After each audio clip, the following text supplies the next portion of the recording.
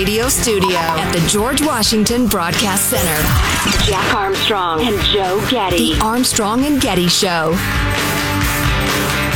The Ukrainian troops on this side of the border are nervous. They're worried about what they describe as provocations. They say that the Russians and Russian-backed separatists are trying to goad them into a fight. And if you remember just a few days ago, the White House said, and the Pentagon announced, that Russia, it believed, had already infiltrated provocateurs into this country who could carry out an attack to deliberately cause a conflict, to deliberately give Russia a pretext to cross the Rubicon, to cross that border and invade Ukraine. That's Richard Engel of NBC News. It seems that the tensions between Russia and Ukraine and just the world in general have ratcheted up quite a bit in the last 24 hours. There are emergency meetings going on today. Now Europe is heavily involved, France and Germany among others, in talking to Russia and Ukraine and trying to figure this all out, with all kinds of threats going various directions of sanctions and not starting up the Nord Stream pipeline, etc. To assess the military and diplomatic aspects of this thing, it's a great pleasure to welcome back to the show Mike Lyons, military analyst who's served with various military organizations in the U.S. and Europe throughout his career. You've seen him on network TV, the rest of it. Mike, how are you, sir? Hey, guys, great to be back with you. Happy New Year. Oh, yeah, and the same to you. First of all, let's start with Vladimir Putin. What is his interest in Ukraine, whether legitimate or no? Yeah, he needs it from a monetary perspective. Russia is a dying country, unfortunately. In some places it covers 11 land masses with 1,500, 2,000 nuclear weapons. It's got that on its side, but the country's going in the wrong direction in a lot of ways. And so this is a money play, and it costs money to go to war, but he's figuring that the money he'll take out of Ukraine and what he'll get from it will allow his country to survive, maybe another decade or so. I mean, he's got a short lifespan now as himself, in that he realizes that he wants to, reunite the former Soviet Union, and this is how he's going to do it. I mean, it's very clear. They've moved troops now into Belarus and to the north. They've got Ukraine totally surrounded with large number of troops, and from a straight military perspective, it's just a matter of time. So I was looking at your tweets. You feel like the whole Belarus angle's not getting enough attention, and that it's important? Yeah, I think a couple things. So Belarus in the last year now has fallen out of favor with NATO. It's not one of those alliance partners anymore. So that relationship has been shattered. Now, you look to the north again of Belarus, Estonia, Latvia, Lithuania, those are NATO countries. Poland on the border of Belarus. Now, Poland's going to feel threatened as a NATO country with Russian troops there. The Russians could possibly move nuclear weapons into Belarus. I think Belarus is going to end up falling very quickly now under Russia in terms of kind of like a new Iron Curtain, so to speak, or it's going to fall in their atmosphere as a very minimum, and allow Russia now to attack Ukraine from the north. As people are going to try to leave Kiev, they're going to try to leave Ukraine, go probably due west, but they can't no longer escape from the north now at this point, with that kind of anvil at the top of their country now being locked off. I'm going to jump to maybe the biggest question that the average person who doesn't follow this stuff very closely wonders. Any chance we're militarily, with actual troops, pulled into this? I don't see it. We wouldn't get there on time. It'll be over before we could get troops to a boat to get them anywhere near the place. There's not a chance. I mean, that ship sailed back in the 90s when we took 300,000 troops out of Europe. We talk a big game. NATO has tried to be this alliance now, and it's become too big and too wielding in terms of how it's intimidating. One of Russia's demands is to basically restore NATO back to what it was in 1997, which kicks out about 14 countries, kicks out all those Slovenia, kicks out Romania, Lithuania, the Estonias, Hungary, Poland, and the Czech Republic. So they want to set the clock back, and because of what they feel the threat is. Now, we have some troops in these places, but nothing to a matter of 127,000. We'd have to have 300,000 troops in order to try to do anything in Ukraine at this point. Well, to that demand of NATO, with all due respect, Mr. Putin, go to hell. I mean, please, never going to happen. I hate to get political about this, but it does strike me that I thought Trump was the Russian stooge who Putin was running roughshod over, and that Biden would stand up to him. Yeah. No, and I think the other calculation that Putin's making is that he's probably only got about a year left of the Democrats running the country right now, because the Republicans will come and take over the House and the Senate next fall, let's say. And if that happens without the president, it doesn't matter. You're just going to see a lot more Republican influence here. So, yeah, no, for sure. We were elected because Joe Biden was going to save NATO. It was going to be great. And he was going to force them to back down, and it's just the opposite. It's like everything else. We've been gaslit from these people about what actually happened during the last 4 years in the Trump administration, and now here we go. The shooting's going to start. So you've talked before about how many retired generals there are out there in the media. So there's an awful lot of them, and there are a lot of different opinions among them. I've heard some opinions that Putin most likely is going to do something because this is way too expensive to just be a bluff. How do you feel about that? I agree. It is. It is too expensive. You can't move the amount of troops and the logistics he's moved, not only close to the border, but second and third tiers away from it there, from what we've seen in satellite shots. And again, I bring back Belarus by moving troops in there and the threat he's making there. We always knew he needed Crimea because he has to have that warm water port for Russia to have any kind of formidable navy power to project power throughout the world. So we knew that was going to happen under Obama. Nothing was really responded to that. We could have moved troops into Poland. We could have done a lot more things back then to prepare what was going to happen now. But I do think that at this point, similar to us, when we were moving troops to Saudi Arabia and moving to these places, the first thing I thought of is you don't move that level of troops there without using them. So it's just a matter. Think it's just a matter of time. Wow. Major Mike Lyons is on the phone. Mike, I've heard it suggested that the U.S. might indeed arm the Ukrainian forces to operate as guerrillas and perhaps make it so painful and financially draining for the Russians that they have to pull out eventually or soften what they're doing. It is straight out of our playbook in Afghanistan way back in the 80s, 90s. What do you think of that possibility? Well, I think it's a little bit more challenging because Ukraine's more of a developed country. It's a built-up area. That happened in Afghanistan because of the terrain, because they were able to use the terrain against the Russian invaders at the point.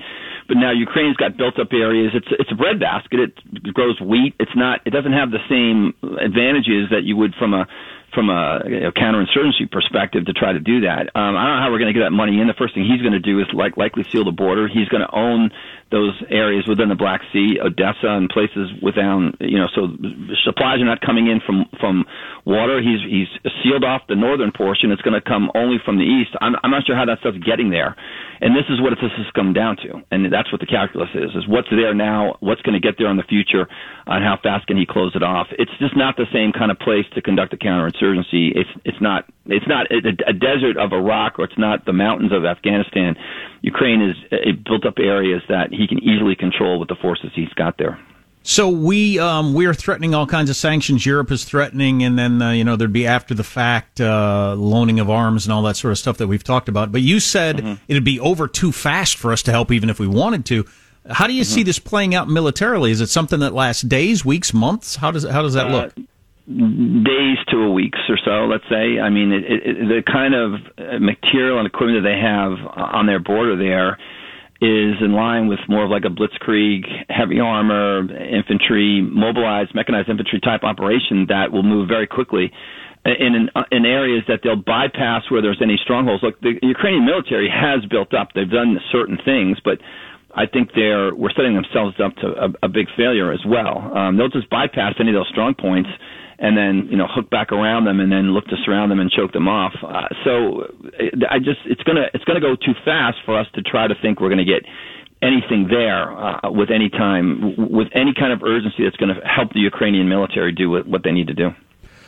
Mike, I'd like to circle back to one of the first things you said. You were describing how Russia is a decaying country, how it's economically, bordering third worldism. I did hear it asked the other day by somebody, I can't remember who. Do you have a single product in your home, in your garage, where you work, that was made in Russia?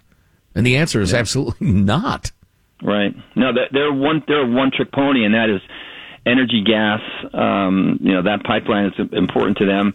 But at some point, this taking Ukraine brings another economic lever into them, and that's wheat and that's other products that come out of the country that will likely, be closed off initially. But look what sanctions have done to Iran. That's not stopped them. They still continue to fund terrorism. I mean, we continue to talk this good game with all these partners, but at the end of the day, some of these partners have to still do business with Iran, and in some cases, the Germans. Again, for example, the Germans outsource energy. You got to be kidding me! They outsourced their energy to the Russians here, and now they're talking about closing off the pipeline. This is just talk, because at the end of the day, there's not going to be cold nights in Germany just because of this. They're just going to say, we'll figure it out, and we'll continue to buy our energy from the Russians after closing down all their nuclear plants. So you get woke, go broke is really what's happened to some of these Western European countries.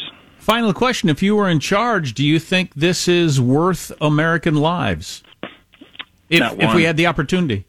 Yeah, not one. At this point, it's unfortunate. It's the way of the world. It's so many things could have happened in the past to not get this to this spot. But as you look at China with their 100-year view of the world, Russia's probably more 10 to 15 in how this has been going on, since then. The fact that they want to restore NATO back to 97 tells me that Russia has been looking at this for the past 20 years. But we're every 4 years. Every 4 years we decide to change, and we can't kind of figure out what to do there. So I think, again, the die has been cast for this to happen. Ronald Reagan tried to foresee that back when he was president. For example, recognized the nuclear problem, did the disarmament. This transcends just the conventional side of Ukraine. It's the missile treaties that we don't have anymore with the Chinese and the Russians, and it's all the other things that are going to escalate. There's an arms race that's going to take place once this happens, and the question is, how can we get the lid back on that as soon as possible? I'm not sure we have the intellectual capital, or I'm not sure we have the stomach to do that within this administration, at least. Whether or not the next administration does, we'll see. It's an ugly world. Major Mike Lyons, a great follow on Twitter, by the way. Mike, it's always great fun to talk to you. Thanks a million for making the time. Great, guy. Thanks for having me. Mm-hmm. It's an ugly world, like Joe just said. It always has been. We had a brief period that we all got lulled into thinking, no, this is the natural state of things, where everything, one country wouldn't invade another country. That just can't happen anymore. And we got lulled into thinking that's the state of the world. No, this is the state of the world. The bully on the playground does whatever the hell he wants unless somebody can stop them. That's the state of the world. Right. And you can keep them out of your yard, but you probably can't keep them out of 2 yards away unless you're willing to fight them. And everybody's got to come up with their own self-interest. And like Mike Lyons said, no, not one American life is worth this. So, hey, Europe, you want to send some troops? Go ahead. Otherwise, what are you going to do? Yeah. Interesting. And Putin knows that, too. Of course he does. Yeah, he's not much of a sentimentalist, Putin. Right. More like a reptile. I'm glad we talked to Mike because, man, this could happen at any moment, as the White House said yesterday. More on the way. Text line 415-295-KFTC. Armstrong and Getty.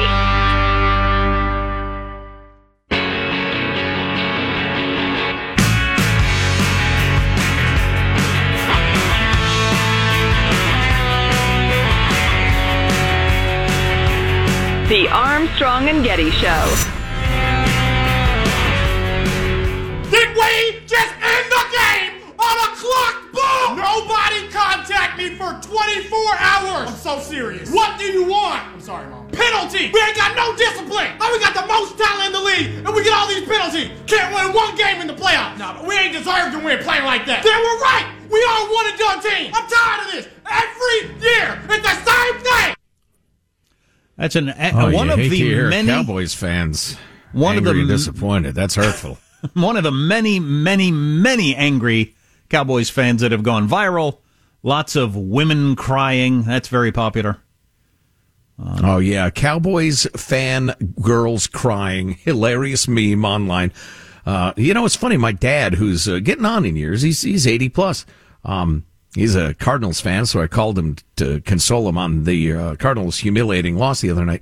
And he said the one thing I was happy to see is the Cowboys lose. He's still pissed off about the Tom Landry America's Team era. So, yeah, the Cowboys. There's like the Yankees, the Cowboys.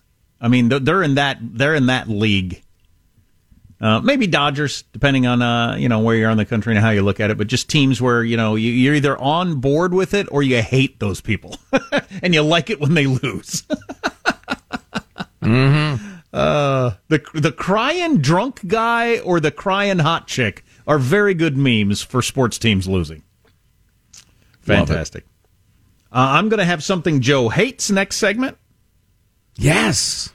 About the likelihood all the way around of Trump running, Biden running, since Joe's on board with saying neither one of them are going to run. But Trump, probably Biden, not a single chance in hell. More on that coming up. Disneyland announced they're raising their prices again. Fifth ticket price raise in 5 years. Fifth time in 5 years. The 1 day, 1 park ticket was $124 5 years ago. Then year by year, now it's going up to $159. That's a pretty big jump from $124 to $159 in 5 years. With a top tier set at $164. I'm not exactly sure what the top tier gets you. If that's the I get to move up in line, or did they do away with that because it's socialism or something? I don't know. I've never been to Disneyland or Disney World, so. Yeah, I know at one point they decreed that it was unwoke to allow, people to pay for certain access and all. But a guy very recently said to me, no matter what upgrade you have to Disney, there's somebody with a better one. So those things evidently still exist, but I don't know much about it. I hate crowds, so I'm not going. You go. I was at some theme park where I did that. I thought, you know what? I got lucky in my career. I got a couple bucks. I'm going to buy the move to the front of the line ticket. But man, people do not dig it when you walk past them. They've been standing there in the hot sun for an hour, and you and your kids just walk by them all and go to the front. That does not make people like you. Let them eat churros, I said, like Marie Antoinette. And we did eat a lot of churros. We were at Legoland, I think. If you don't, you're a fool. If you don't eat churros, or you don't pay to get the front of the line? No, eat churros. They're delicious. I'm a free market guy. If Disney can continue to pack the place at that price, well, then that's what they're going to do, and that's what they should do. Yeah, unless the PR for that hurts them and hurts their bottom line, why wouldn't they? If you have people who can't get in because you sell out all the time, raise your prices. Right. And if I think it's too expensive, I won't go. Simple as that.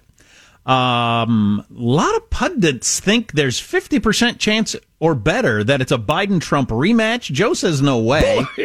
Bull crap. We got some data on that coming up in a minute. If you miss an hour, grab the podcast, ArmstrongandGetty.com. Armstrong and Getty.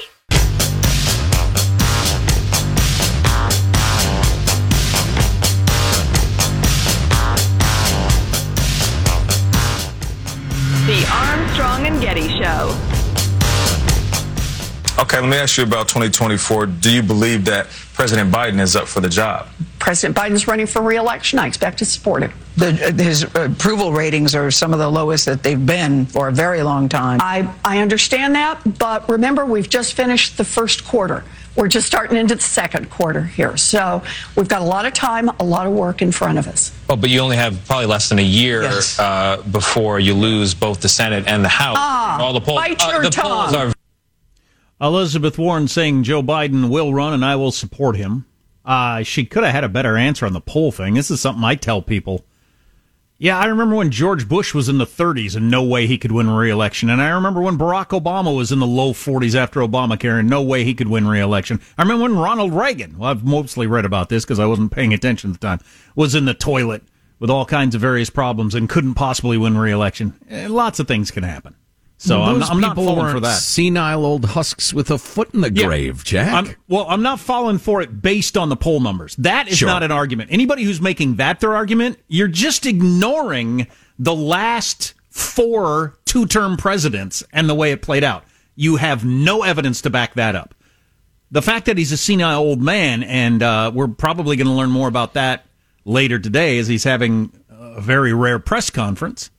Although it's our belief that Joe Biden is going to get his debate shot in the ass, whatever that senile old man drug is that they give him. They gave him a big fat shot in the ass, and because it worked, he was more or less on his game in those debates. And I do think there's some sort of brain medication they give him when he's got to be on, and they're going to do that today. And my guess would be he's adequate. It's guaranteed. I suspect you're right. He'll sound old.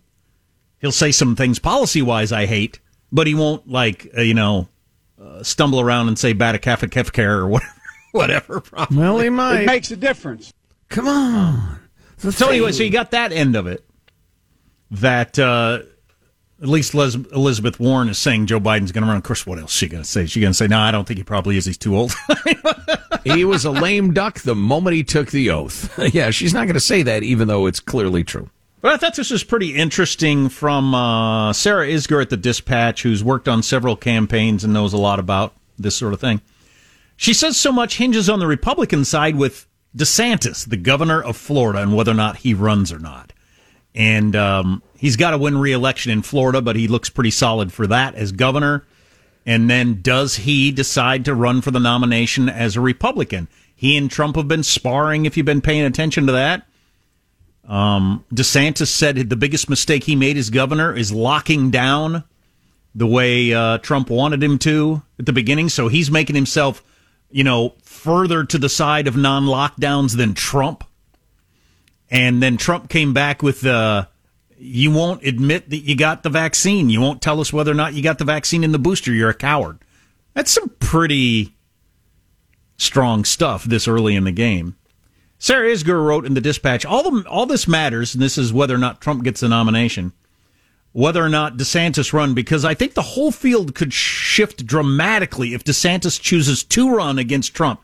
Even though, as 2016 proved, Trump would be far more vulnerable in a one-on-one primary.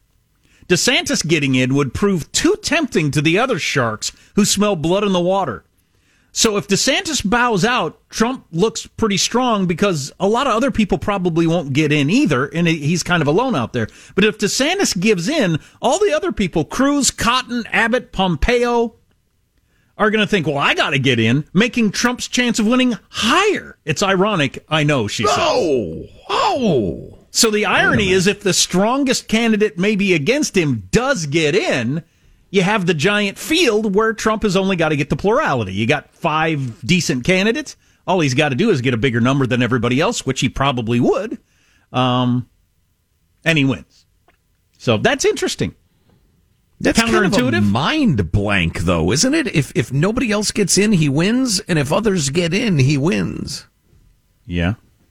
Tell me that's wrong. That seems perfectly logical to me. I follow her reasoning, and I can't find a significant flaw in it. I still don't think he's going to run.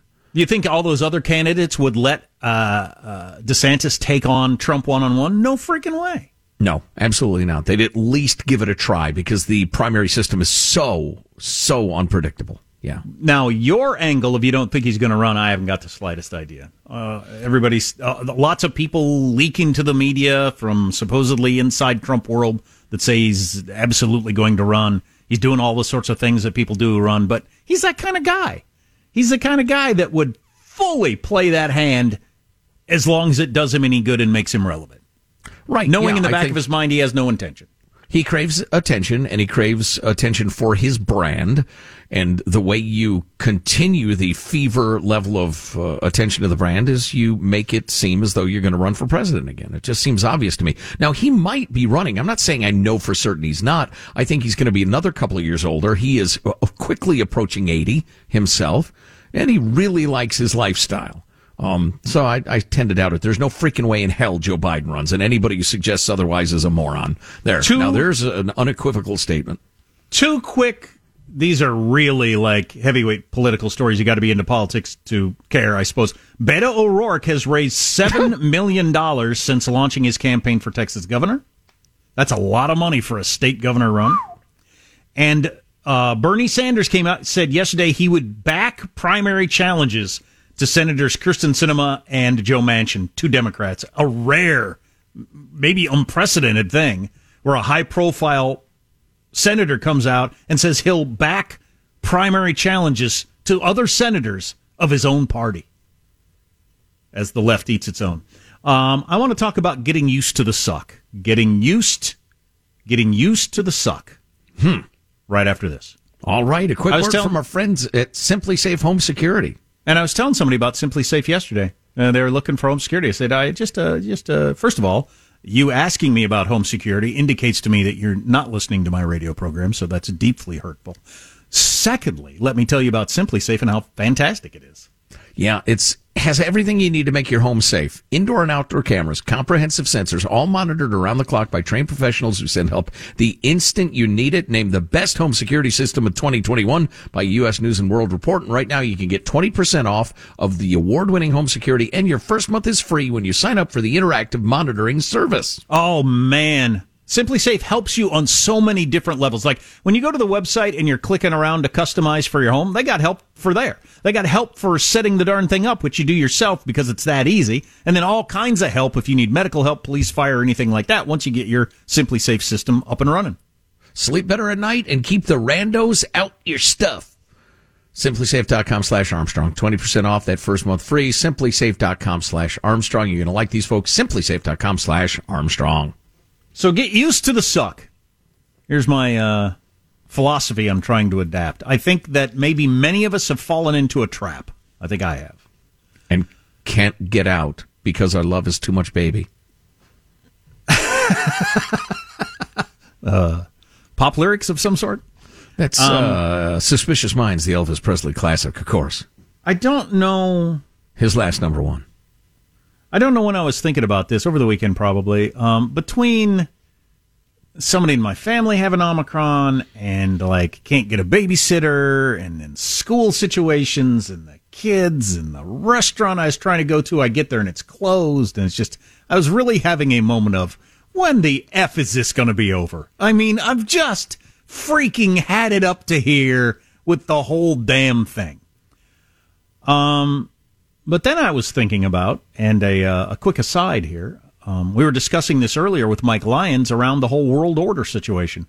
We had a period of time where there was a world order kept in place mostly by the United States power, but that is over for a variety of reasons, and we're going back to the way the world always has been, where tough, bad countries try to push around littler countries, and unless you stand up to it, lots of bad things happen.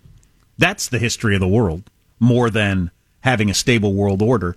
And I was thinking about this around the whole Omicron thing. Omicron will be over at some point, but there's no reason. I'm kind of fooling myself if I think they're going to go back to a world where, you know, there isn't the craziness, there isn't the economic hardship or worry, stock market, interest rates, all that sort of stuff, health, all that sort of stuff. That's not really the state of the world either. I've been lucky to have been born into a period of time where things were pretty calm economically, health-wise, certainly militarily. That's not the state of the world. There's no reason it's going to go back in my lifetime to ever being as comfortable as it has been for most of my life. The 30 Years' War lasted 30 freaking years. People just had to get used to it. That's some good analysis right there. The Great Depression, I'm sure when the stock market crashed in 1929, I'm sure there were plenty of businessmen around 1931 thinking, man, I can't wait till this is over and we get to get back to normal. And it lasted for like another dozen years, and then World War II. I mean, there's no reason that things are going to get back to the happy, easy, healthy, safe, comfortable, predictable place that I lived most of my adult life. And, you know, you just got to get used to it and quit dreaming or waiting for that time when things calm down.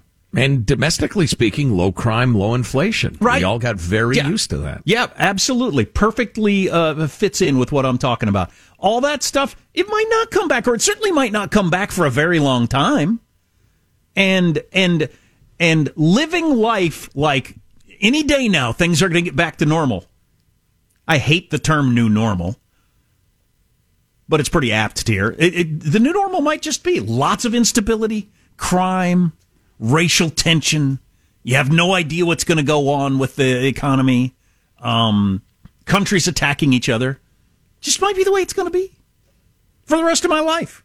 So you suggest we embrace the suck? Embrace the suck, or stop thinking about it, or whatever. I don't know. Maybe I should talk to guy. You got to be even older than my parents. I don't know how many of those people are around, but don't you think that's probably true? Early on in the Depression, most people had to be thinking, "My boy, as soon as this is over, I'll be glad when we get back to normal."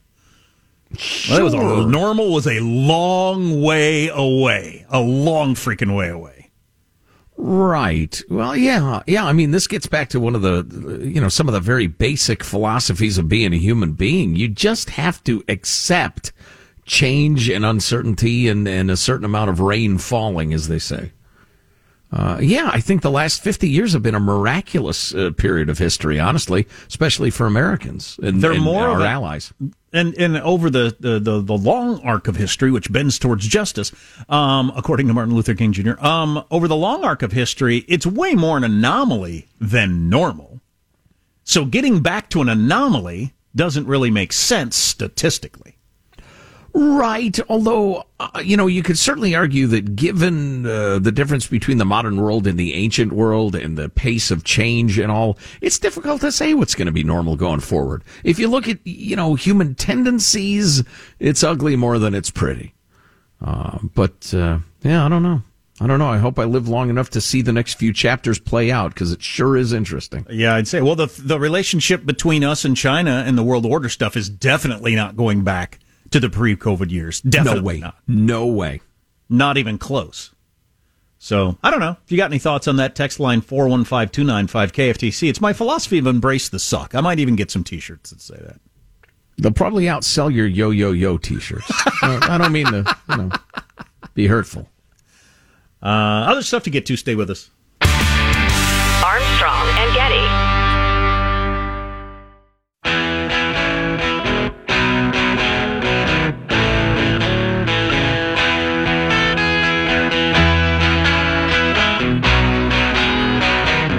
The Armstrong and Getty Show.